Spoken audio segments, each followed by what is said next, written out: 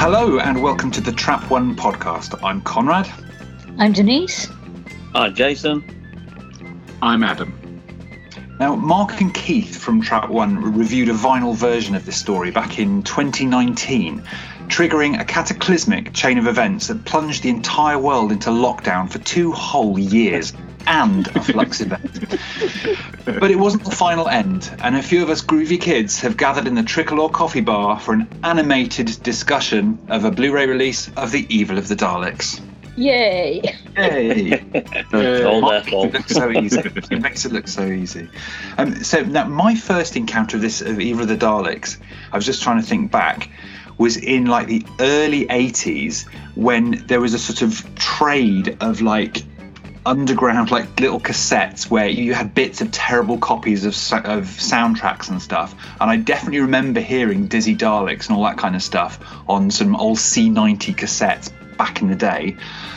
I think I saw the episode that they put on Lost in Time DVD and then basically didn't revisit it until this set. How about you guys? Have you done any novels or any aspect of it? How did you first encounter Evil of the Daleks? The first time I listened to it all the way through was, Audible has got lots and lots of Doctor Who audio on there, and it was on there as Missing Story. So that was the first time I listened to it all the way through.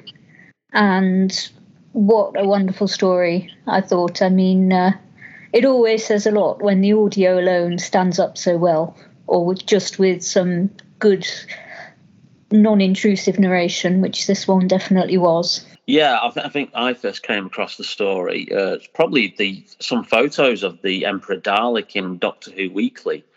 When it first started, obviously it was mainly comic strips, but as they morphed into like the monthly and then the magazine, they started doing what they called then was the archive. But it wasn't anything like, production notes from Andrew Pixley or anything like that. It was literally just some photographs from the story itself with a brief synopsis of what happened in the story. And I just remember seeing that as a kid and going, wow, that looks absolutely awesome. Daleks battling Daleks, and look at the size of that Emperor. And then it wasn't really, I don't think, until obviously we got episode 2 on the Dalek tapes on VHS. Oh, yeah. That we got a taste of like the story. And then I think the following year, we then got the cassette version narrated by Tom Baker. And I remember buying that like as soon as it came up and lapped it up, and then I absolutely loved the story from there. Nice. I think my first encounter with it, and I was thinking about this actually earlier today, would have been in Doctor Who magazine in the, I want to say mid-90s, where I think they'd just discovered a new collection of old collection, I should say, of telesnaps, and they started reprinting them in them. And I think the first issue I ever got of Doctor Who magazine had, I want to say it would be part 5 printed in there, and that's when I first became aware of it. And then probably a few months later, I picked up the novelization by John Peel in the library, and then a few years later, I picked up the second audio book, which they did, or the re-released audio book, which was, I think, Fraser Hines narrating it. But I would have last listened to that 10 years ago before I listened to this. But it always stuck in my head. I always thought it was a great story. Yeah, it's amazing. And how about the when this animation comes out, when new animation comes out, I've got a very specific way that what I go for on an animation when it comes out. The first thing is I get it on DVD because I want those DVD spines. God damn it. I'm collecting the Blu-rays, but I've put so much love into that DVD collection and I want those spines matching. So the first thing I do is I'm turning that cover around. I'm having that grey spine. That's the first thing that happens. But generally when I want to watch a story, I will go to the black and white animation every time for me. And then if there are any existing bits, I'll watch the existing episodes. I'll definitely slot those in, and then quite soon I'm off to those telesnaps because I bloody love a telesnap. Some people can do them, some people just can't do them. How about you guys? Do you go? I mean, Mark goes for the Steel book, which he watches while throwing huge piles of cash onto the fire. He likes Guilty as charged. Oh, Jason, he's got you too. So go on. So Jason, you like a steelbook, I take it? Yeah, I mean, since we've had the collection season box sets, I've slowly been, whenever they announce one of those, I have, been selling the old DVDs on eBay just for storage, really. I can't have both the Blu-rays and the DVDs. I haven't got the room. So I have now. I know when Power of the Daleks came out, I bought it on DVD, then I bought it on Steelbook, and then I bought the special edition on Blu-ray as well. But obviously now I've kind of like got rid of the DVD of that. So I now just stick to the Steelbooks, really, of these. But like you said, Conrad, I go straight for the black and white version. And obviously I rewatched this again yesterday because I'd watched it when I first got it. And what I didn't actually realise, I missed completely the first time, is that they'd actually bothered to animate episode 2. So when I first got it, I watched it with the surviving episode, animated episode 1, surviving episode, and then the rest animated. And so I thought, right, okay, let me have a comparison. So I kind of did episode 2 twice, side by side, just to see how they'd, compared. And it was interesting to see, how in some aspects they were faithful with camera angles, but in some aspects then they're also doing their own thing. And that's kind of what I like about these animations. They don't necessarily rigidly stick to as it was on the telesnaps. They do have a little bit of license there. And I know some fans don't like that, but, and then I'll dip in and have a look at the colour version as well. But usually it's the black and white version I always go to. I launched straight into the colour one. I don't know why. I guess it's I'm a 21st century lass, really. But one thing, I mean, my other half, he's not a huge Doctor Who fan, but he's a little bit older than me, and he loved Patrick Troughton because that was his Doctor when he was a little boy. He was born in 1962. So he had very fond memories of Evil of the Daleks. So I hadn't told him that it was coming out and that I'd ordered it. And then when it arrived, I was like, got some wonderful viewing for you tonight, darling. And so I put the colour version on and we watched that and we enjoyed it. When I came home from work the next day, he was watching the black and white version. And that was an absolute first. But he's got such, he remembered the playful Daleks and, he really wanted to revisit that. So, but yes, I mean, it's interesting the decisions they make, the differences between the animated episodes and the surviving episode. The portrait of Victoria Waterfield's mother is much prettier in the animated version than the actual portrait that they managed to produce for the real live episode. Don't blame them for completely flipping it and redoing it because it wasn't a great portrait. I don't think I'd have recommissioned that artist myself. I go straight for the colour version as well. In fact, and I did get the Steelbook for this. I don't normally, but because it was Evil of the Daleks, I knew I'd like it anyway. I splashed out. I actually also went, in fact, I like this story so much, I went to the BFI screening of it as well, so I've got to see it. It was fantastic. Wonderful. Yeah, it was. Yeah, see on the big screen, it held up, and it was really good. So I haven't watched the black and white version yet. I probably will next time I watch it.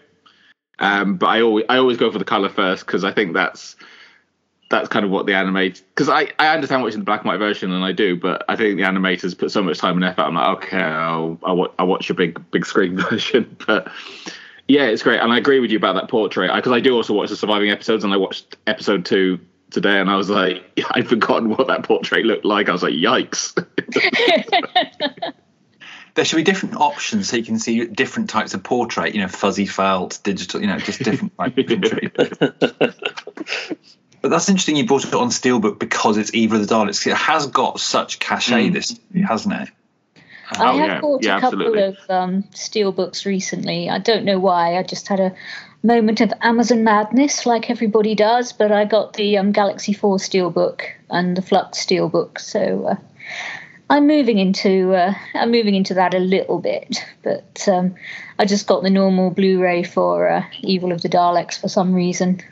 Yeah, the steelbooks are beautiful things, but yeah, no, I'm just interested in that. Like you're saying, like because it's Evil of the Daleks, you had to get it on steelbook. Like, it has got something special about it, and it really does. Let's just dive in. So it starts off with that gorgeous, we've got the Doctor and Jamie chasing after a lovely sight, which is the TARDIS, strapped to the back of a van getting hijacked off, which is it's such a great image. Yes, I mean, it perfectly smooth transition from the Faceless Ones as well. And there they are. They're still at Gatwick. And the TARDIS has been nicked. I mean, Gatwick's a bit close to Crawley, but they're not all scallywags down there. I used to work in Crawley.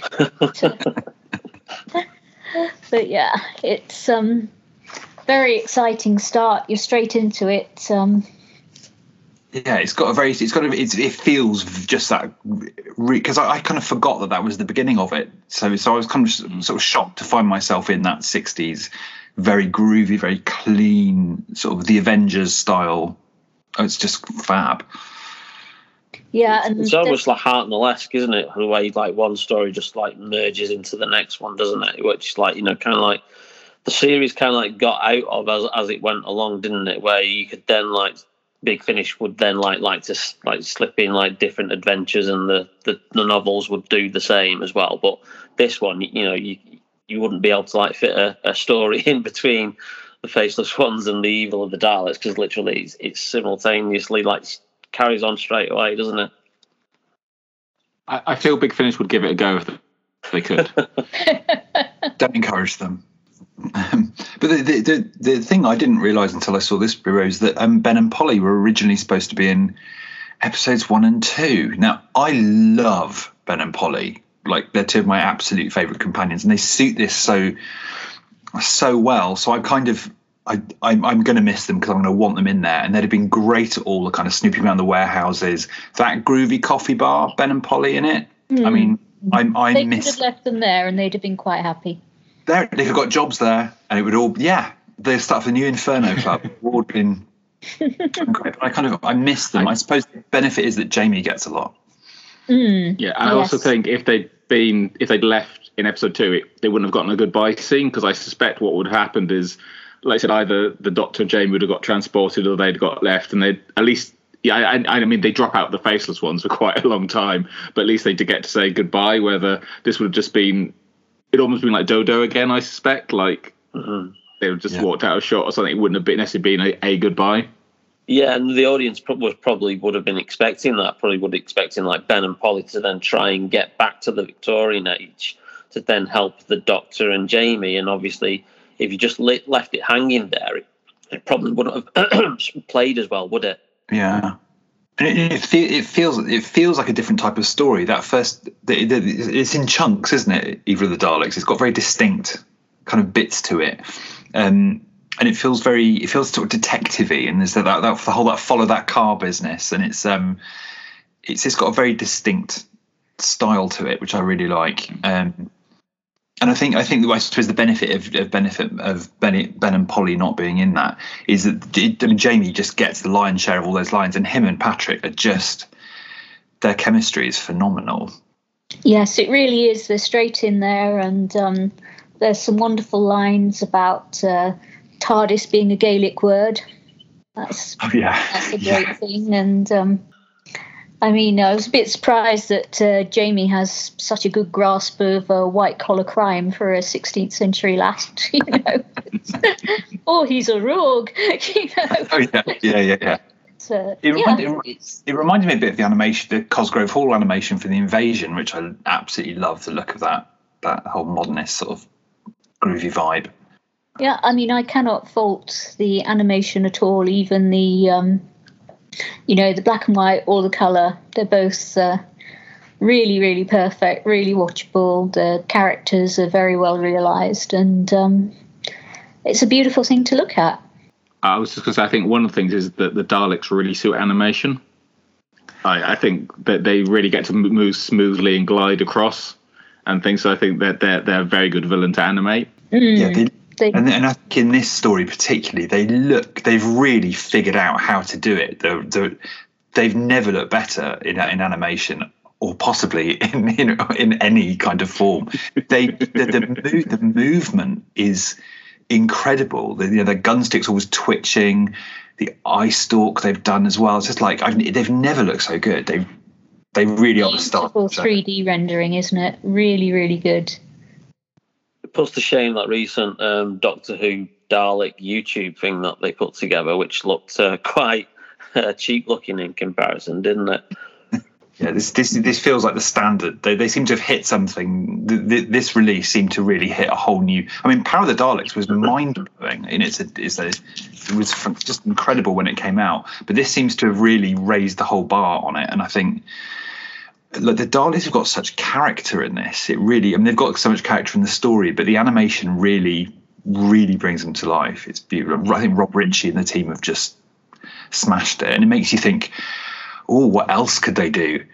I think one of the things that really benefits as well is the 3D rendering of the backgrounds and the sets. It really gives you a sense of what Chris Thompson, who was the designer for the program, did. And there was a lovely little extra feature interviewing him because it was one of his first proper fully programs that he was the main designer on. And it's that great transition. The 60s stuff looks absolutely wonderful. Like you said, Denise, that coffee bar is very, very of its time and doesn't look as out of place as if it was in an episode of the Avengers. It looks about that 60s kind of vibe. And then you've got obviously the Victorian stuff, which Chris Thompson says, the BBC just had stock sets that you could pick and choose, and obviously they've got that wonderful location where they filmed in obviously the Victorian house as well. And then you've got the futuristic stuff when they then come to Skaro as well, and it's a simplistic design on Skaro with the way that the black drapes, but then obviously with that wire frame of the walls and stuff. But it absolutely works. It's brilliant design, and that really comes across in the animation. Sometimes I think in the animations you lose that, but what the team has really done as they've gone along with all these animations is they've really kind of nailed that rendering of the sets, so that it's not that old cliche of. You used to watch an episode of Scooby-Doo and they'd run past the same thing 4 times in a row, which sometimes you got in the early animations because obviously they had probably a lower budget than what they do now. And I know they work on a very tight budget anyway, but they've really come into their own in terms of how they do the backgrounds as well now. Yeah, definitely. I noticed it particularly in the first episode as they make that transition, the cliffhanger from the old antique shop into that, and then the wall slides back and they go into the control room, and the whole quality of the way the place was lit completely changed, and that feels kind of a bit different. The animation obviously starts off fairly flat, but this one really brought it to life. There was a lot of depth and richness in this story, I think. Yeah, because that shot with the house where it swings around and then zooms into the Doctor and Jamie in the room. Like I said, when I saw at the BFI, they had a couple of the animators there, and they were really yes, please notice that. We're very proud of that. And rightly so. Like you say, it's them taking some artistic license that works really well. Yeah. And then it's interesting because it's interesting having the episode 2 as being an existing one, because it just then you very quickly get a comparison to what it actually looks like, and it's very seamless. You can watch from episode 1 into 2, and I very quickly. To be honest, I think you very quickly forget you're watching animation, or you just get sucked into the story, and then it very seamlessly goes into 2. But it's also nice to have all those real references and just feel immediately reassured. There's that fantastic shot in the cliffhanger of the Dalek coming behind him when he's in the safe. He opens the door of the safe, and this Dalek comes. And when I saw that animation, I was like, well, that's a very lovely shot, lovelies, but it wouldn't have looked like that. And then it kind of did. I was like, they have absolutely pitched it. Like you said about how much you choose to change or how much you keep the same. I think in this one, they've tweaked it. The pit is perfectly pitched, I think. Because they can go for the ideal direction, can't they? Which, of course, they couldn't always do with the schedule that they had and the studio space that they had, And here they can sort of, I want to use a Norwegian phrase there, finpusse then, sort of really polish it up and optimize it in a way that they simply couldn't do with the original. Yeah, it is. It's so nice that this story, it's like you're saying, it's so well designed. The actual story, the sets, and everything, and then marrying that with the animation at this level, it really gives this some sort of prestige. It feels like a real prestige release. Definitely.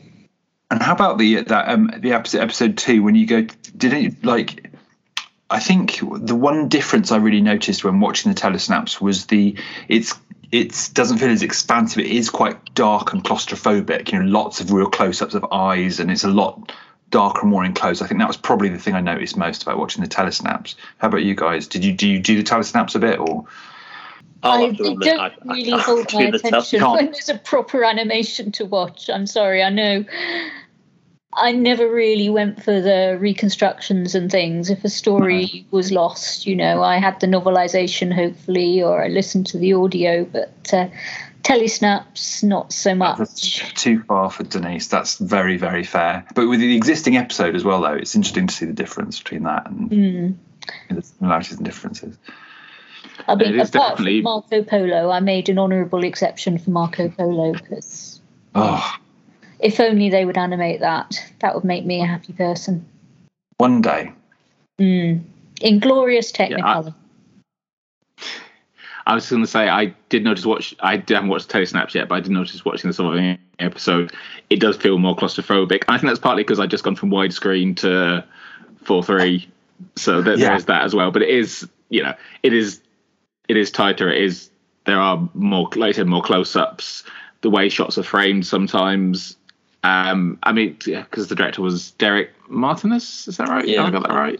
Yeah, and he's, I'm trying to think because he did 10th Planet, this, and Spearhead, and I can't think if he did anything else. But he's definitely one of the best directors of the 60s, I think, and he's paired here with obviously David Whittaker, who, for me personally, is probably the definite Dalek writer, and I think the writer they had in the 60s by some stretch. So it's just a lovely combination. Yeah. Well, I think it shows obviously how good a director Derek Martinez was, because there are some probably directors who probably would have struggled working within the limitations of such a small studio space, which is Lime Grove, because Lime Grove, as you see on the photographs, and as we keep being told in the documentaries, was absolutely tiny. A tiny place, and the fact that they got some of the stuff filmed and some of the the footage they got in such a tiny space just speaks volumes just to how talented these people were. So obviously Derek Martinez is aware of obviously the confined space that he's working in, so he is going to go for those more claustrophobic shots and stuff, and it does work in this kind of context of this story, because this is another brilliant story, like you say, by David Whittaker, where the Daleks are not just their usual screamy, ranty selves. They're conniving, they're suspicious, they're up to something, and it absolutely works, when it's all thrown together, and it is such a shame that we don't have the surviving episodes, because these animations obviously are designed to fill the gaps, but they give us a taster of just what it will be like to actually see these episodes in question. Interestingly, when you showed this to your partner, Denise, did he have any memories coming back of certain individual scenes that he remembered, or was it kind of did he find the animation distracting, or to him was almost as if he was watching the original show again?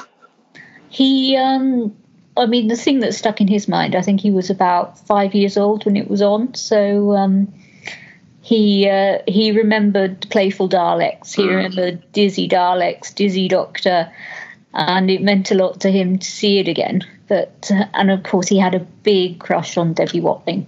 But that's another story. So it was good for him to be able to crystallize that, I think. But the other details of it all, I think they must have, because he was very young. Yeah. I think they must have been lost in the mists of time. But, yeah, obviously he thought it was worth a second viewing, and he didn't even mind me watching the DVD extras, which he usually, that's what kind of a nerd am I living with kind of thing. But he actually sat and watched some of them as well. None of us know what you mean, and no one listening to the podcast knows what you mean about that. Yes, what Mark calls the not we, he's sort of halfway in. He does own a couple of Daleks, but he's a sort of semi-we, I suppose. No, I was interested in what you were saying about the personality of the Daleks, and I think with David Whittaker writing it, you can definitely feel, his all his knowledge about the Daleks comes into it. And when there was a bit, I think I first noticed this when the Doctor's told that the time machine runs on static, and he just has a moment and he goes static. Like I was thinking, oh right, this is a callback to the Daleks. This is we're going for the whole history, and as the story unfolded, everything kept reminding me. I think I was reminded of every single Dalek story, not just past, but actually what came after as well. Like, this is such a pivotal story for the Daleks. It is, definitely. Very much so. And there's some things in it which almost seem throwaway, but they are such a kernel of the Doctor's character, like when Waterfield is talking about what will happen with the Daleks if they get the human factor. There'll be super beings and it will mean the end of everything. And the Doctor, it's almost a throwaway line. It's like, I don't think you really understand the import of what you're saying, but yes, you are completely right. And that is a massive thing for the Doctor to say. And it was an interesting decision that he didn't declaim it loudly in a ranty way, which certain other Doctors would have done. But it's just like, you're right, but, please don't think about the full implications of what you've said, because it'll be too much for you. I mean, I think what really interests me about this is how it would power the Daleks. There's this kind of subtext about the differences and similarities between Daleks and humans, and here he's just like, okay, this is going to be text now. And just that whole, I find his take on the Daleks so interesting, because obviously he's so important. Like, so much of what we see here, he's kind of worked out a little bit in the TV21 comics. There's like that whole story about the Daleks, one Dalek discovering concept of beauty in there, and that really is very much a play for working out of ideas for this. But his concept of the Daleks fascinates me so much, because his idea that I think a Dalek is his idea that what a Dalek is minus the best parts of humans, but also it's not so simple as Daleks bad, humans good, because obviously you have humans who want to be like the Daleks or will work with the Daleks. So it's very much, like I said, I think he's certainly for me the definitive Dalek writer. I think I always find there's kind of a sense of dread to his Dalek stories that I don't think even Terry Nation has. There's always a sense of unease. I can't always pin it down to exactly what it is, but when the Daleks are on screen, and this is in Power as well, there's a sense of just you're kind of waiting for things to go horribly wrong. Yeah, I think Terry Nation, he's always working on sort of how to combat the Daleks, whereas with perhaps David Whittaker, you're getting more of an understanding of the Daleks and just how their real sense of evil. They're not just an enemy to be defeated. There's something more to them, and I think maybe David Whittaker does have a better grasp of that. Yes. Yeah, I mean, in a way, it kind of goes back to the very first Dalek story, isn't it? The dislike for the unlike, which is the line that I think it's Ian says, the rationale for, when they're explaining it to the Files, and the Files are saying, well, why don't they like us? And then that is kind of like dropped then by Terry Nation in subsequent Dalek stories, and the Daleks kind of like just become the generic kind of like evil baddies of the series. And then it's interesting that this is kind of like then picked up again by Whittaker, to try and like remind you that, actually, the Daleks aren't just like mindless, evil monsters. There's a cleverness to them, and something that we hadn't quite seen, I think, since the very, very, first Dalek story, that Terry Nation wrote, and then obviously Terry Nation doesn't really kind of like touch upon that again until he's prompted by and poked by Barry Letts and Terrence Dicks for Genesis of the Daleks. So it's almost as if, like you say, so the other writers, the people who don't create the things, are sometimes better at coming up with ideas for the material than the actual, creators themselves. And I think it's very telling that in Terry Nation's other big success, Blake Seven, Chris Boucher, the script editor, had a better idea of the series than the creator Terry Nation himself, and some of the best episodes are actually written by Chris Boucher and not by Terry Nation. So it's an interesting parallel there. Yeah, definitely. And I think also because of this story, Terry Nation was going to take away the rights. So it's like, this is going to be the last Dalek story. It turns up this stakes on everything. They're going to go, okay, we're doing the ultimate Dalek story. And I think they push that idea, as you were saying, of it's this sort of the moral complexity of it all, and the fact they push the Daleks to be as human as they can, and almost breaking it. The Daleks being, playing trains and all that kind of stuff is really like, ooh, if you put that on TV now, Twitter would just have a meltdown and not be able to cope. Like, it's really almost pushing the Daleks as far as they can in that way. And then also pushing the humans and also the Doctor to be as dubious and dark as they can be. I think with the humans, it's the ultimate, like with Maxtable, when he gets possessed with the Dalek Factor and is going kill, kill, kill. That is really terrifying. But also you've got the Doctor really becoming very, there's, him sitting back and watching Jamie and narrating the plot as watching his companion get into trouble is sort of breaking the program a bit, and he starts to even act like at the end. I know it's a dupe, but he's even acting like that, and it put me in mind. I thought of you, Adam, because obviously Adam here runs is part of the Real McCoy podcast, and there are several points in this story which made me think of McCoy. The scene with Jamie turning around on the Doctor, I was like, well, I know what this is. How did you find all of that?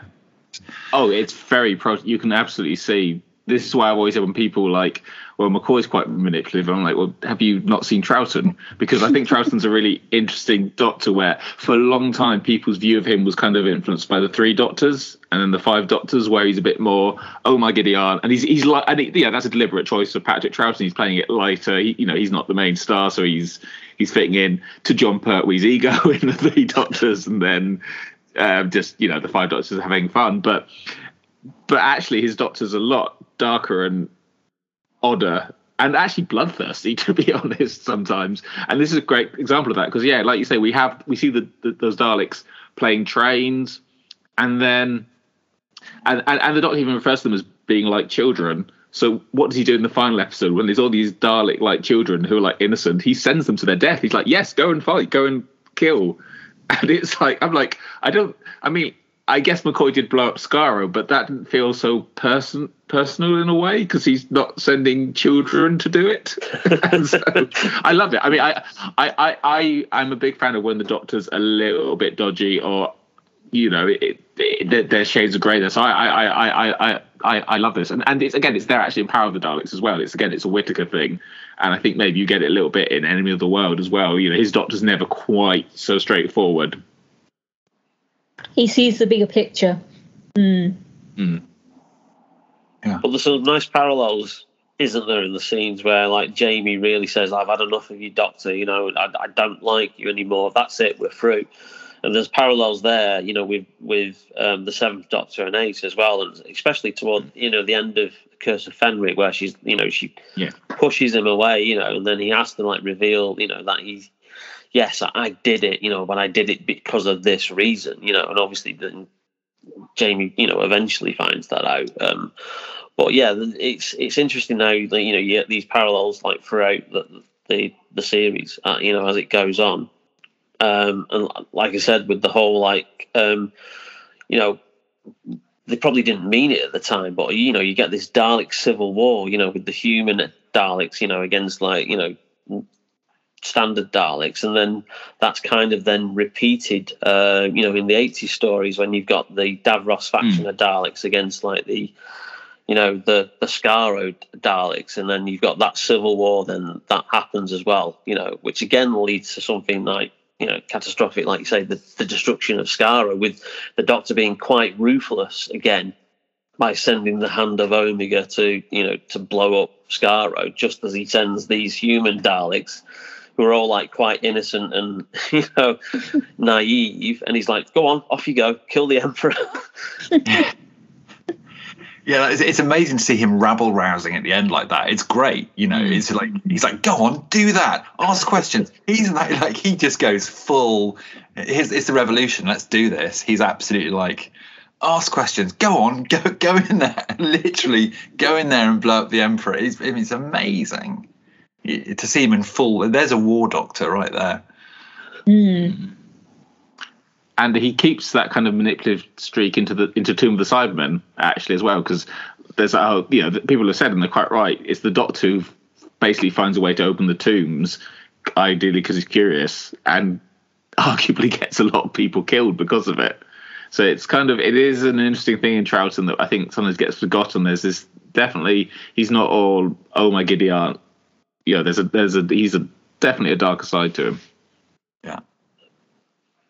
And it's interesting that that Troughton suggested that this story should be adapted into a movie, and which is another kind of, again, I think it talks to the stakes of this story. It's like it's almost like all of Doctor Who in one story, because you get so much. You get the 60s modern groovy stuff, you get some historical stuff, then you get some outer space stuff, and it is sort of ripe for being it's having that kind of treatment. But this story is a 7-parter, and I'm wondering I think there are parts of this story that could do with a bit of a pair of scissors. Episode 4. Okay, Jason's coming in hot with episode 4.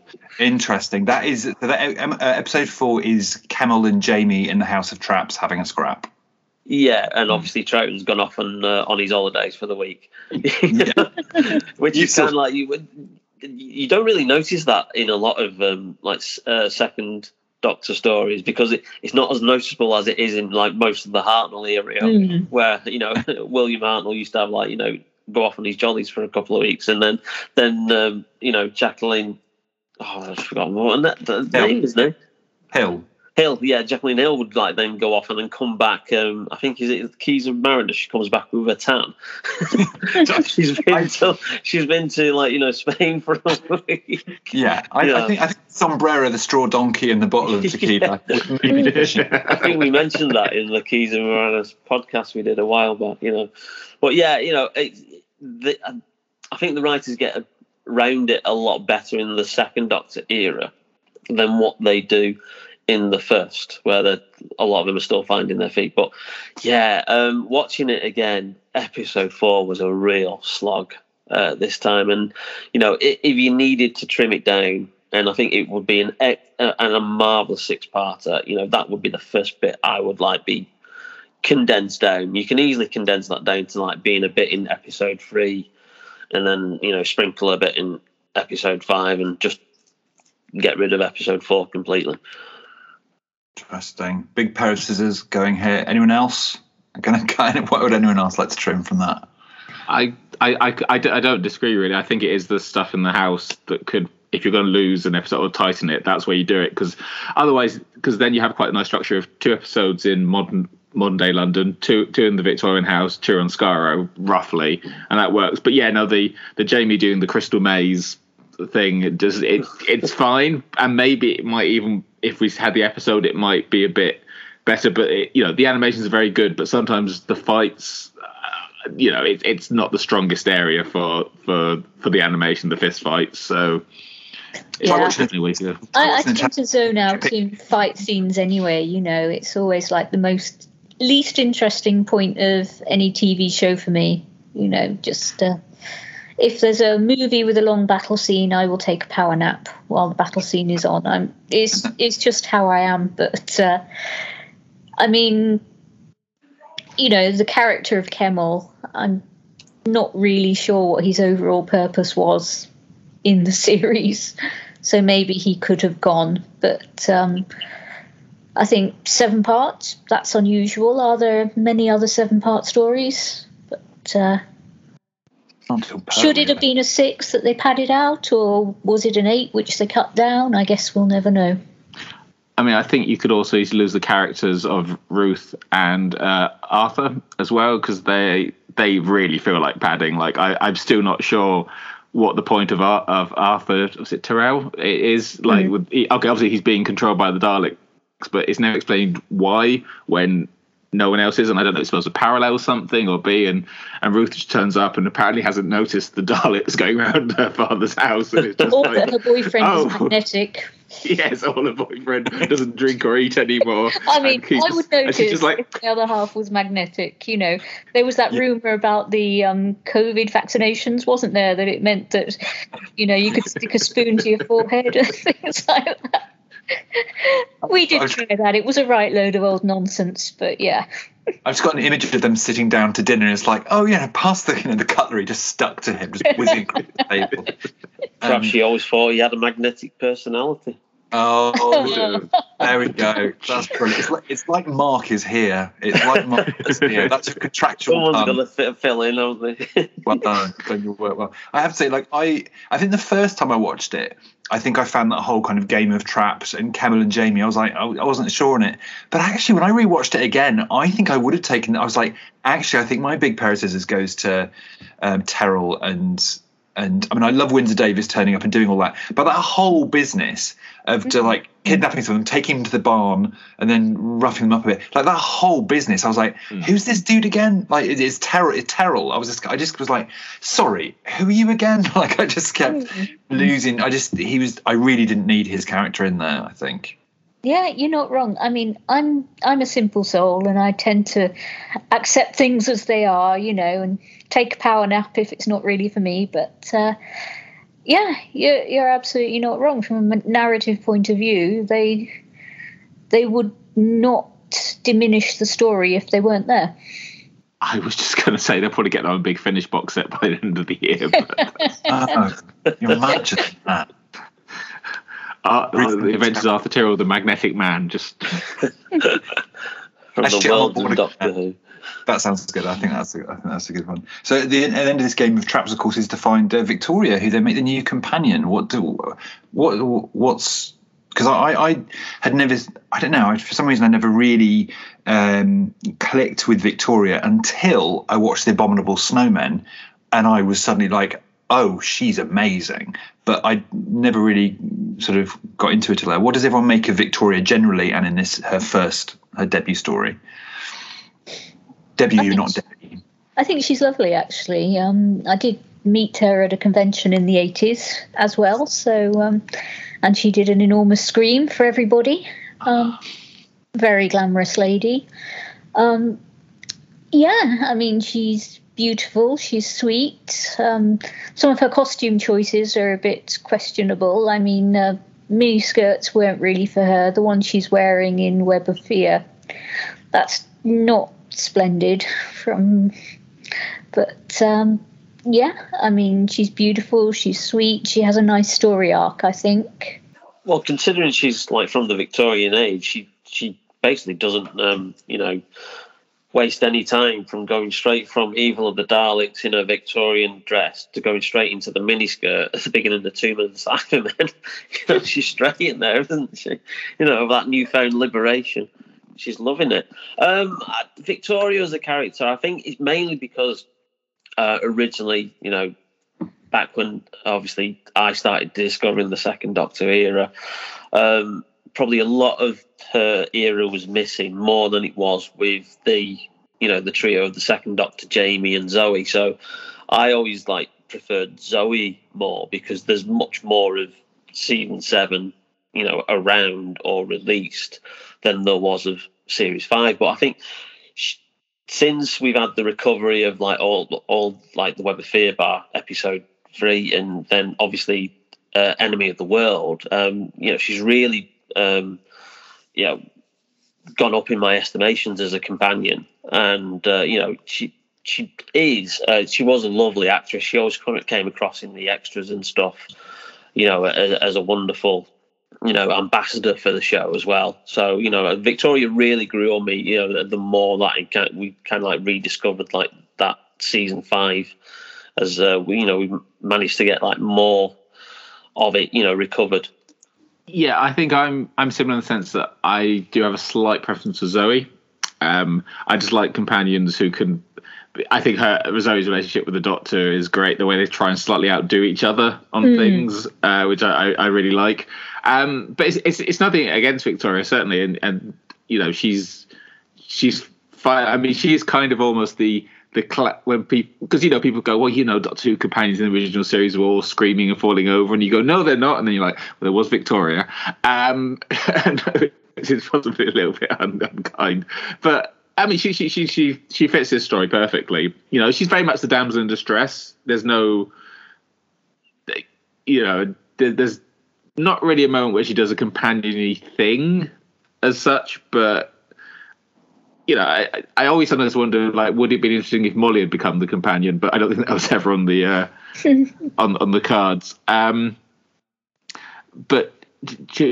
Yeah, no, I don't dislike her, but I almost don't really have a strong opinion on her. I mean, I do like the bit in Fury from the Deep where when she's about to leave and she's basically like, this is terrifying. Our lives are terrifying. I don't want to be terrified anymore. And I maybe it's having lived through the past 2 years. I'm like, yeah, I really, really know what you mean. But yeah, no, I mean, she's in a lot of stories I like. I just have a slight preference for Zoe.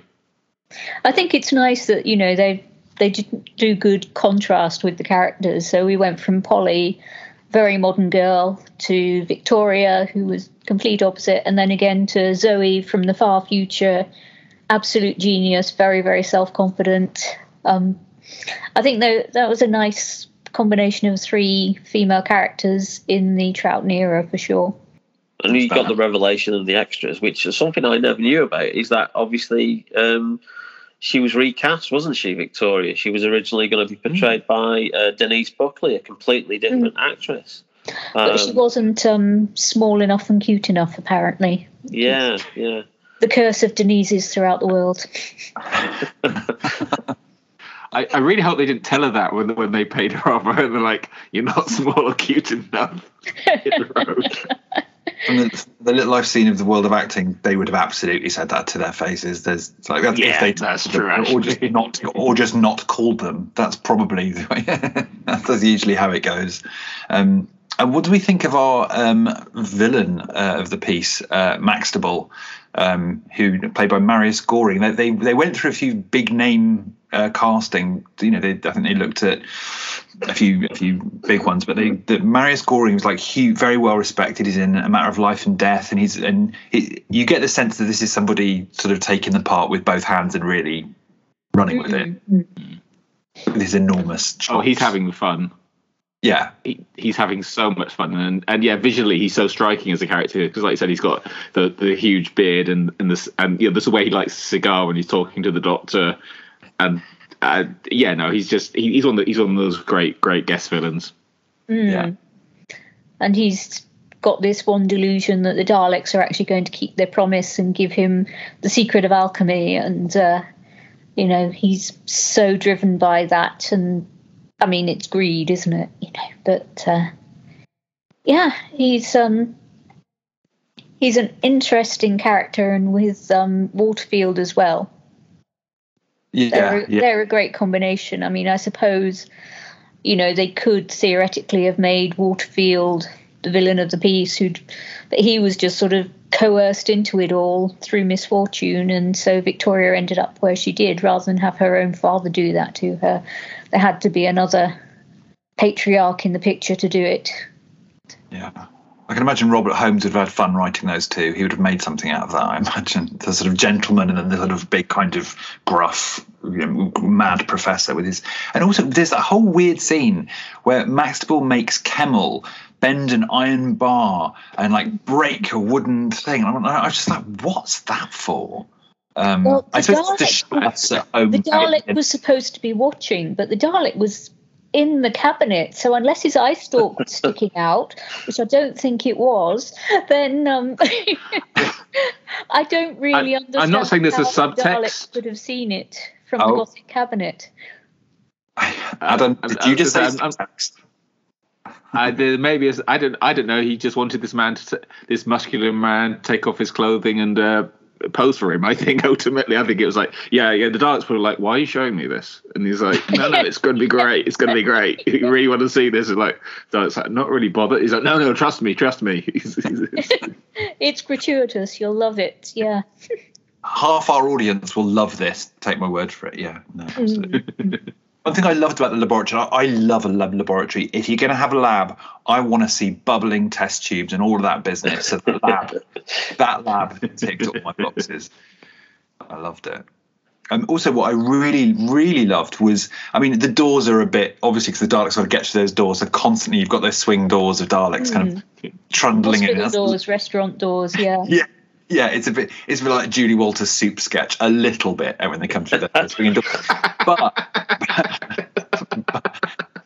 can imagine the Dalek with a massive ladle comes in for a whole 2 soup sketch. But the actual box itself, I really loved it. And the designer, sorry, you said his name earlier, like Chris Thompson, thank you. He said he wanted that to be the cabinet to be like a Gothic version of the police box, and I thought that was that's where a design can really elevate the story, because you've got all this kind of sort of mixing up of good and evil, and the Doctor and humans being evil and Daleks being good. Having an evil version of the TARDIS in the story, just as a design piece, I think it's just one of those examples where if just pushing the design a bit more and really putting thought into it really helps the story. You've got an evil TARDIS there as well, in a way. Yeah. Well, obviously, because Chris Thompson talks in one of the extras how he was kind of like the apprentice to Raymond Cusack. And how he says how blunt Raymond Cusack was sometimes, and used to send him to the meetings instead of because he couldn't be asked turning up to him. But it's kind of like it is good because you see that parallel of Thompson designing shapes and corridors and like you say that those doors for the Daleks. Rather than it just be a standard door, very similar to the way that Raymond Cusack did the corridors on Skaro, in the very first, Dalek story. They are shaped for the Daleks, they're not shaped for humans, So it's kind of like there's an interesting parallel there that, I don't know whether Chris Thompson did it deliberately or whether he's just subconsciously picking up on that because he worked with, Cusack in the past and, he's then picking up that mantle. Yeah, I think that sounds right, and it is again. I think it is exactly right. I think all those threads you can draw directly from the Daleks right through to this and beyond, really. And then of course they're off to Maxwell calls it Skaros at one point. He's gone full sci-fi. He does quite a few Billy fluffs, though, doesn't he? Metabolist free. Yeah. He's off to Metabolist next to Skaros. And that is, I think, Adam, when you said earlier about the TV21, comics, I think you're absolutely right, because basically the story he then goes, okay, we're fully going into TV21 comic land now, and it's for that final couple of episodes. What do we think of all of that? Well, we're talking about how good the design is. That Emperor Dalek design, it's nothing like the TV21 comics, which I think is good, because as great as that design is, I think on screen it would look. It would be highly impractical. I think the Dalek would just topple over, to be honest, with a big head. But the TV Emperor is such a nice bit of design. It does just tower over everything, and the voice, the way they do that voice as well. I don't know what else they do to it, but it booms so effectively. Yeah, that's one thing that David did say about it. One thing that he remembers from watching the show at the end, when there is the Emperor Dalek, it made absolutely perfect sense to his 5-year-old brain that there would be an Emperor Dalek behind everything, that there would, it's not just individual Daleks, that there would be a controlling force there. Yeah. And the Doctor says, "Oh, I wondered when we'd meet you, or we meet at last," or something like that, as if like, we finally meet, like he's been behind everything, sort of thing. Can I just say, in John Peel's novelisation, that Dalek is the Dalek that kills Davros at the end of Genesis. I don't know why that's stuck in my head. It just has always so up for all these years. There are shocked-looking faces. I didn't know that. That actually is now. I need to go home and think about that. That's huge. I never managed to get hold of the novelisation because it sold like hotcakes, and it was back in the day when you didn't get like internet like notifications that something was due for release. It was just potluck if you were in Forbidden Planet and you saw it on the bookshelf. So I never got around to reading the novelisation. I didn't know that. That's a nice little tie-in, though. It's interesting because I think he does try and generally tie in the post Davros stuff. I think trying to bring it all together, because John Peel was so keen on Terry Nation's vision, and because I believe Terry Nation actually wasn't that keen on Dave Whittaker's scripts either, so it's quite, at least that's the rumor anyway. But it's interesting. But yeah, it's just one thing I remember. I remember the novelization, obviously I remember the story, but that bit it's right at the beginning. You have this, if I'm remembering correctly, and it has been. It was like 96 when I read it. There was something like you start off and it's the Emperor Dalek at the beginning of the book, and it mentions that he was the Dalek that first killed Davros. Wow, that's amazing! Every day's a learning day. and then fairly soon you've got that. We've talked about the Doctor kind of rabble-rousing, a Dalek civil war, which is amazing to see him doing. There's so many like incredible visuals. That whole sequence, those whole couple of episodes, are absolutely legendary. It does feel like we're going to just burn this program to the ground. We're doing everything now. We're doing the big one. It feels almost like, and even like the one point the Doctor says, he's considered taking them to another universe, or even because it's more impressive, his home planet. That's how big the stakes are. It's like they are. It sort of feels like I can see why this story is so sort of well loved by fans, because it's really pushing all these big, epic, mythic kind of. Yes, very much so. It's not just on the big scale, but also on a subtle level as well. It really is. It's one of those key stories that is absolutely at the heart of the myth and the legend that is Doctor Who. Yeah. I mean, it's interesting to think there's a kind of parallel universe where this was the last Dalek story, because it could have been. And I mean, I find it hard, even if they hadn't come back in the 70s, to think that John Nathan Turner wouldn't have brought them back in the 80s at some point. But it's not impossible to imagine they could have gone, okay, no, we've done that now. We've got the Cybermen, and we just won't bring them back. And it's not. I mean, the Daleks are fascinating because they've got a lot of stories that could serve as their final story, more than any other Doctor Who monster, I think. And this is even their first story. Technically, they're all defeated at the end, but this is like the first big epic. And that's it. It's definitely the end. They're almost certainly not coming back. See you in 5 years, guys. Yeah. And what was it? I gather that the designer Chris Thompson said that it was who had to direct it? Timothy Coombe had to direct the final sequence while Derek Martinez got with everything else. And he said he got the phone call saying, "No, change of plan, don't kill them at the end. There's got to be something." Yeah. And he said that they did it by putting a light on in a sort of a pulsing heartbeat of a light into the Emperor. But in the animation, they go for the Dalek's eye stalk sort of slowly lifting. Which the real one was, or what's the deal there? I always thought it was the Dalek eye stalk, to be honest, but that's just what I've heard. But obviously, it's memory, different memories. I remember reading, and I don't know where I kind of read it, whether it was in one of the old like Andrew Pixley production archives and stuff. I could have sworn I read something that they then filmed something where it was one of the like little like Dalek, mutant claws, like just like scurrying somewhere, and they they'd shot that instead. So when I was like watching the special features, and Timothy Coon was saying, well, suddenly we had to panic because, we'd filmed all our shots, we killed them off, and then, Sidney Newman and Innes Lloyd give us the phone call to say, don't do it, show something just in case as a little insurance policy. And then, so I always thought it was you saw part of the mutant move or something. But so I was quite surprised that he was saying that it was like the throb of the light near the Emperor Dalek to suggest that the Emperor was still alive. But then obviously, like you say, in the animation, they've got the eye stalk instead. So,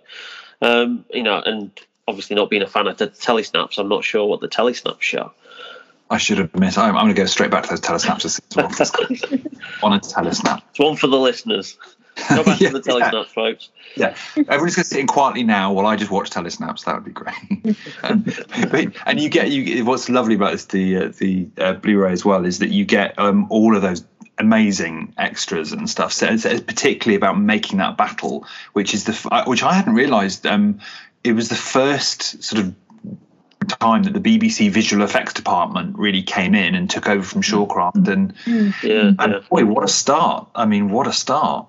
To really show what they could do, because like you said, Shawcroft's had been the go-to company before that. So, and I think I remember reading this somewhere. I think there's a great book. I'm not sure if I still have it somewhere, but it's called Visual Effects. That is written by, I think, Matt Irvine. The one with Silurian on the front cover. Yeah, and I think it was Jack Klein who's head of the visual effects department, kind of like instructed them to let's bring Doctor Who in house because we've got the facilities to do it. Why are we paying another company to do this? So yeah, those epic shots. It's interesting. Yeah, they did use the Louis Marks Daleks for a lot of shots, but it's interesting that one of the fans' interviews said he was quite disappointed because he spotted it straight away because he had some Louis Marks Daleks that he played with right next to him. But to the average viewer, I think if you're watching it on a small black and white TV in 1967, I don't think you would have noticed that or clicked. And I think, that effects work that you see in the surviving footage looks absolutely brilliant. Yeah. I mean, I can't imagine, Denise, your partner as a kid watching that kind of stuff. It was that's just a dream, watching that kid. There's like you said, there's the king of the Daleks, and there's Daleks fighting each other. It's just it is so exciting. But just going back to something, and this is something that I realised, obviously with my son himself, is I think as a kid, and whether or not you guys agree with me or not, when you're a kid, you don't know the difference between a good effect and a bad effect because you are watching the programme, you're involved in the storytelling. And it was interesting that, my lad, apologies for a police car going past there, he had his dinosaur phase when he was about, 3 to 5, like all kids do. And he used to watch religiously stuff like the Disney movie Dinosaur, Jurassic Park, and the Doctor Who story, Invasion of the Dinosaurs, which at the time was my favourite John Pertwee story. But then when you've watched it 50 times in a row, you kind of go off it. But it was interesting because through his eyes, he didn't spot that the dinosaur effects in there were different from that $1 million budget movie. To him, it was, there's the T-Rex in Doctor Who, there's the T-Rex in Jurassic Park, and to him, they were one and the same. And I noticed it's only as he's become older, and he got to about 9, and we watched the first King Kong, the original King Kong, 1933, and that was the first time he kind of went, oh, you can tell it's a puppet, can't you? And it's interesting that obviously because he's got older, then, he's kind of brain starts to see the difference in effects. But I think if you were 5 years old watching that, and I remember when I used to watch Doctor Who, I never used to go, oh, the effects were rubbish. For me, it was the effects were in, say, the Invasion of Time or the Robots of Death or, the Stones of Blood or anything like that were as good as what they were when I went to the cinema to see Star Wars. For me, there was no difference. And I think it's only as you get older that you start to see it through more critical eyes. Yes, yeah. And if you haven't got parents by your side pointing it out to you as well, that helps a lot. But yeah, it's like when I went to, I remember watching not Doctor Who, but Star Trek Next Generation when it started showing on BBC Two. I think was it 1990. Yeah, I'm watching that, being about 9 years old, watching that for the first time with my parents, and being like, thinking, yeah, it looked fantastic, etc., etc. And then a few years ago, I finally sat down and watched, and yeah, I enjoyed it. But I was like, oh, the effects in this are actually a lot ropier, or at least they're a lot, actually not that far from what they were doing, say, contemporarily in the McCoy or the Colin Baker era. They're just shot on film, so they look a bit more expensive. But I was like, oh, that's a soundstage, isn't it? But at the time, didn't click at all. But, I think you're right. I think kids don't notice. And then, you get older, you notice. But I think usually at a certain point you move beyond that and you're like, oh, I don't care. Yeah. No, it's of its time, and it's some things work. Sometimes there are still effects that are absolutely magical, regardless how old something is. Look at The Wizard of Oz, for example. That is 1939. And the Flying Monkeys and the Surrender Dorothy and the Arrival of the Good Witch and all of those things, even the glittery slippers, they're still absolutely perfect, absolutely spot on. If you watch them today, they're still fresh and vibrant. And we're spoilt these days, aren't we? Because pretty much everybody's got a massive TV and high definition and Blu-rays and choice of movies to stream. But if something worked when it was made, there's really no reason, because human beings' optic nerves haven't evolved since then. We can still appreciate it. And I think Evil of the Daleks, yes, there's models, there's little wobbles and things like that. And how did that Dalek get up onto that floor of the house? You're going to ask these questions, but the magic is still there. Yeah, I never asked myself how the Daleks got upstairs at all. I didn't even think to. There must have been a lift somewhere. I know, it's Mr. Magnet's upstairs. He's giving them a lift. Oh, yeah. That's what his point is. That's why he's there. That's up comes son. Yeah. Whoop, there we go. That's in my head canon now. I love it. That's official. And so I think the visual effects of the big battle were probably some of my favourite bits of the extras. There's tons of extras on this. We're spoiled for choice on this. What did we all enjoy and dig into on this? I always think it's nice to have a good brand new documentary, which obviously the story would never have had, because it's never had a proper release before. I think the nearest we came to it was the compilation of the model footage, which was originally on the Lost in Time set.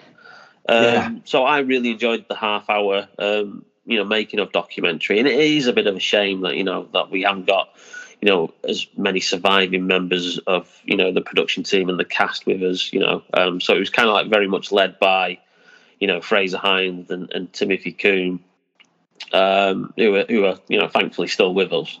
But he still gives a lovely insight, and I've always loved behind the scenes and making of documentaries. Ever since I saw the making of Star Wars, when it was shown on ITV, it was like, wow, So I've always been interested in how television and film is made. So I like that, and the nice interview with Chris Thompson as well. Who's a guy I don't think has been interviewed much, or I've never once seen he's been interviewed in Doctor Who magazine or anything like that. So it was nice to hear from him, and that he was a protege of Raymond Cusack, and kind of used to be sent along because Raymond didn't want to go to another meeting with Verity Lambert. So he sent him along and he just take notes, because I can't be asked turning up to that one. And it's always lovely when they take Fraser Hines back to the location and let him run around and do his thing, because he's got a great sense of humour, and he remembers all the good anecdotes. And it's a fun making of, and it's sad there's not so many people around, but it does make them a little more creative in who they find to interview. So it's it's nice to hear those voices. And I'm a big sucker for raw studio footage. It's one of the things. It's like when Get Back came out with the Beatles. I was like, who? But me, I was like, 9 hours of the Beatles, I don't know. But then I'm the guy going, like 4 hours of Castrovalva raw studio footage. That'll do me for this evening. So I'm like, oh yeah, that's distinctly less interesting than Paul McCartney writing Get Back. But there we go. So yeah, it's fascinating to see the models, and I love the fact they put the old audiobook on there as well with the Tom Baker narrated one, because I haven't heard that one. I've heard, like I said, the one I have is the Fraser Hines narrated one, which I think they use for the telesnaps in this one. So I love they're doing that with the audiobooks and stuff. It's like on the Series 18 Blu-ray set, State of Decay, they've got the Tom Baker read Target novelization thing. It's about an hour, and I love how much of an archive they make these things. Yes, yeah, they really, really do max it out for us, don't they? So. Yeah, because when you think about it, we are spoiled for choice. You've literally got 4 versions of this story, which I don't think is as many as Shada's currently got. But it's damn close. You've got your black and white animation, you've got your colour animation, you've got, like you say, the 1992 audiobook, and then you've got the telesnaps reconstruction. So you are spoiled for choice. You could watch this 4 times over, and then you can watch it all again with all the various commentaries that you've got, with Toby Hadoke doing his usual, excellent work, moderating. They really I think do David would pack his bags and leave if I ever watched a Doctor Who story with audio commentary in his presence. I think that would be a step too far for him. He'll do anything for love, but you won't do that. Shout out to Meatloaf. Just having a moment. Yeah, no, I agree. We're very, very spoiled for choice with these. I think with Adam, if you love all of the behind the scenes footage, and as a McCoy fan, when the season 24 box set came out, I'm surprised you probably went missing for 3 months. I imagine. I'm actually buying the re-released Blu-ray sets, because originally when they first came out, I didn't have much money, so I couldn't afford it, and then you couldn't get them for less than £200. So I was like, since they re-released them, but no, I'm looking forward to looking forward to season 24 when it's re-released, which I'm hoping might be at some point at the end of this year. So that's my Christmas sorted. Just endless raw footage. They have. I like a bit of studio footage, but I think with that one, I was like, you could lose days and days. I'm not exaggerating. There are days worth of like footage on that one. No, we're very spoiled. But since Mark and everyone reviewed the vinyl of this a couple of years ago, so we've had the news about these animations that BBC America have pulled you wish you could see the screen viewer. There are winces. There are pained expressions. So BBC America have pulled the funding for this. So what do we make of that? Is that the final end, or is there going to be? How do we think this is going to pan out? Obviously, we can only guess, but what do we reckon is going to happen with the future of the animations? The people behind them have always said, it's a bit like actually Classic Who, they've always said that the money's tight and they've never had much time for a turnaround. That's been like, when I went to the BFI, that was one thing that really came across clearly. They were talking about going, yeah, we just managed to get it in. And it's like when Power of the Daleks first came out, and you later hear that they were literally formatting it like an hour before they had to hand it over because they were that tight to the bone. So I think I presume that they must have done all right for the Blu-ray sales because they've kept releasing them.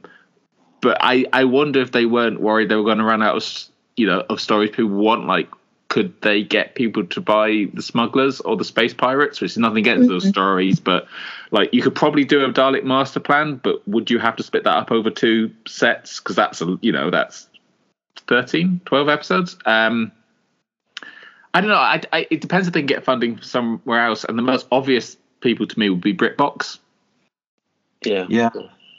And BritBox have done some original dramas which no one talks about, so I feel like they'd be better off doing the animated Doctor Who. But again, then if they did that, they'd probably want the animated Doctor Who just on them for a while. Like they probably wouldn't. There might be more of a delay before it came out on Blu-ray.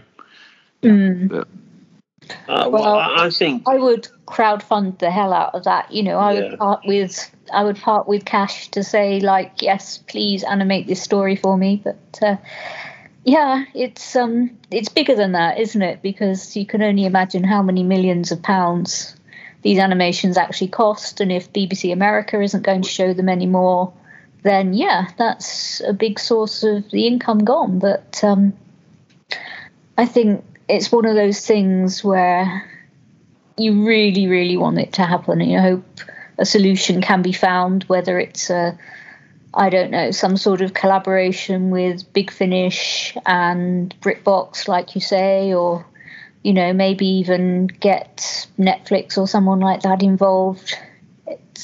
There are a lot of potential actors out there, at least.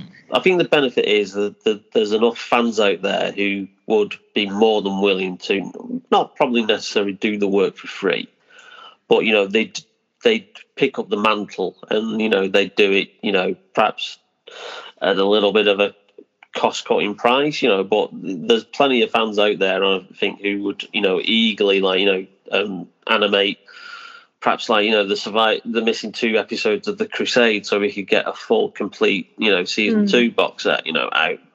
I think I'm optimistic, and the reason why I'm optimistic is because of Russell T Davies and Bad Wolf Productions and their recent deal with Sony, which we know is going to bring millions into the show.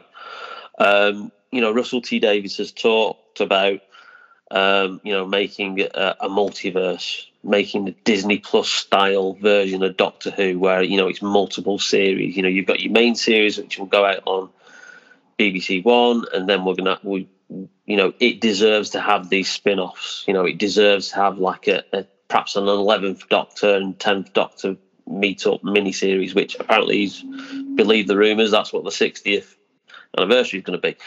However, I digress. But I think if he sees the opportunity and goes, right, do you know what? If it's going to be a fraction of the money that Sony and Bad Wolf have got, that we're ploughing into Doctor Who to make it this big, huge success again, because we're all aware that the viewing figures have dipped a little bit, and things have perhaps gone off the boil a little bit with certainly regards to merchandise and everything. But if he sees that opportunity, I think he will gladly, siphon off a little bit of that money and go, there you go, guys, finish it all off, because, he's a fan at the end of the day. And I think with the millions that you're seeing rumoured that are going to be invested because of their deal with Sony and, signing off, BBC Worldwide and Bad Wolf going into co-production now for the next generation of Doctor Who, then I think we might just, see some more animations, hopefully, in the future. I don't think it's the end. I don't think it's the final end. Wonderful thought, really. I mean, that is one of the advantages about having people with such a genuine love for the show making the show. I was just going to say, I think some of those millions will probably go to making sure they get David Tennant's hair correct if he comes back, because we don't want another Day of the Doctor style disaster. But I will say one thing. I think if they have animations, that might mean we start getting 60s box sets, because I think one of the reasons people have been like, why haven't they done one yet? And I always thought, well, probably because they're doing the animations, and because the animations cost so much to make, they want to make their money back. So they're probably, it will either increase the cost of the box set, but they'll make more if they sell it individually. And now I'm just like, oh, I wonder, could we get, like, in the 60th anniversary year, could we get the first Hartnell season? And maybe they'll just use like telesnaps and things to recreate Marco Polo. Actually, I don't know if there are just telesnaps for Marco Polo, but hopefully there are. But yeah, it's just thought, I do wonder if we might now see like a Hartnell or a Troughton box set on the horizon, because they included the animation for Shada in the Series 17 box set, and that really surprised me. I didn't think they were going to do that at all, but now they've done that, I mean, that's made me wonder, so yeah, if we do get a box set, it'll probably include the animation. So I'm going to have to buy Evil of the Daleks again, which is, fine. And Power of the Daleks for like the 38th time or whatever it is, but that's okay. So it'd be interesting if extreme special edition, extreme special edition with the 3D. But yeah, I do wonder now if that, I don't want the animations to stop. I really like them, but the one advantage is we might get the collections out now.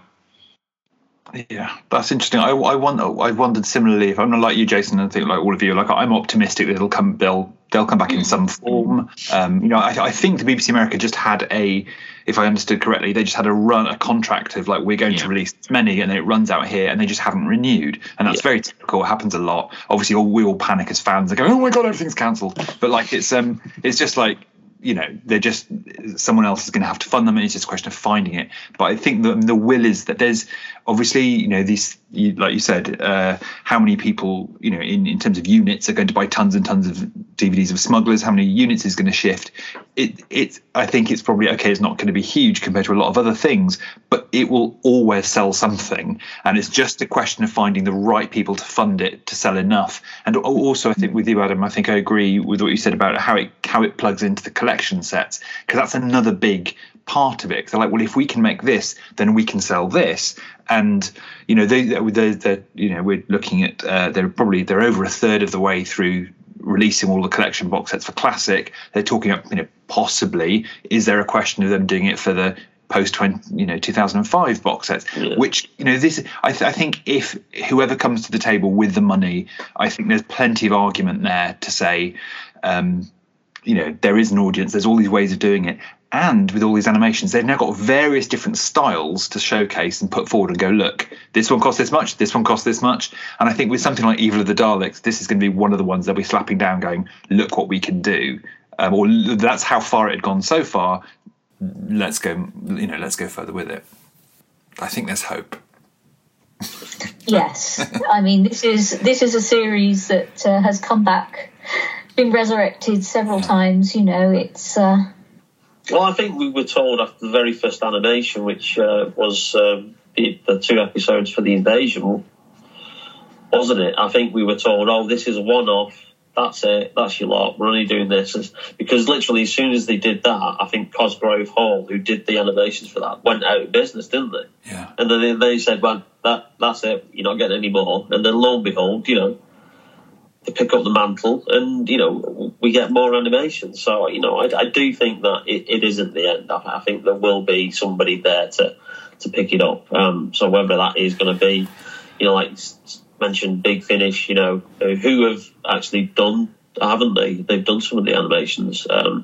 Is it Planet 52 is one of the other kind of companies or groups that has done some of the animations as well, or whether they all kind of like combine together, or as we said, Russell T Davies says Bad Wolf, we're now doing an animation, got an animation unit, and we now finish these off, and if they become exclusive to the collection sets, then that's an incentive for fans who perhaps otherwise wouldn't have bought the collection sets to then buy them, and that increases sales. Or perhaps, like you say, BritBox come in and they stream them exclusively to BritBox to, increase the subscriptions for BritBox for a period of time, and then they release them commercially. There's lots of different options for them still to continue. Yes, there very definitely are. We're leaving. Part with our money many times for exactly the same story. So we love a double and a triple dip. That's what Doctor Who fans are here for. We'll do it again. We're leaving a light on in that Emperor Dalek. Is just that. Yes. That's we're leaving that lit here. And also, I think we've got Trap One. We'll be doing another reviewing another animation release with the Galaxy 4 review is coming up soon.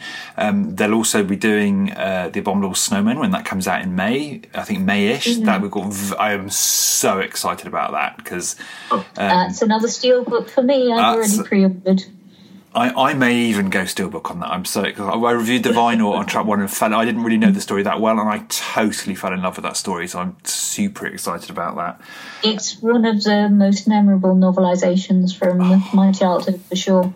There you go. So I just should warn you that when I pre-ordered it as well, but Amazon was saying coming out in 2099, which I presume was a mistake. I'll be dead. Luckily, I've got an old Gothic time machine cabinet with swing doors that's powered by static. Let's jump in.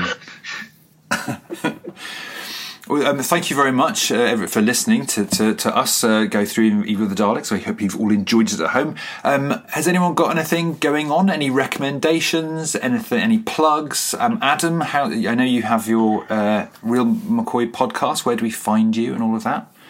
You can find us on iTunes.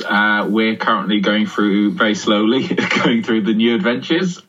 We should, by the time this drops, hopefully have one out either now or soon about Transit.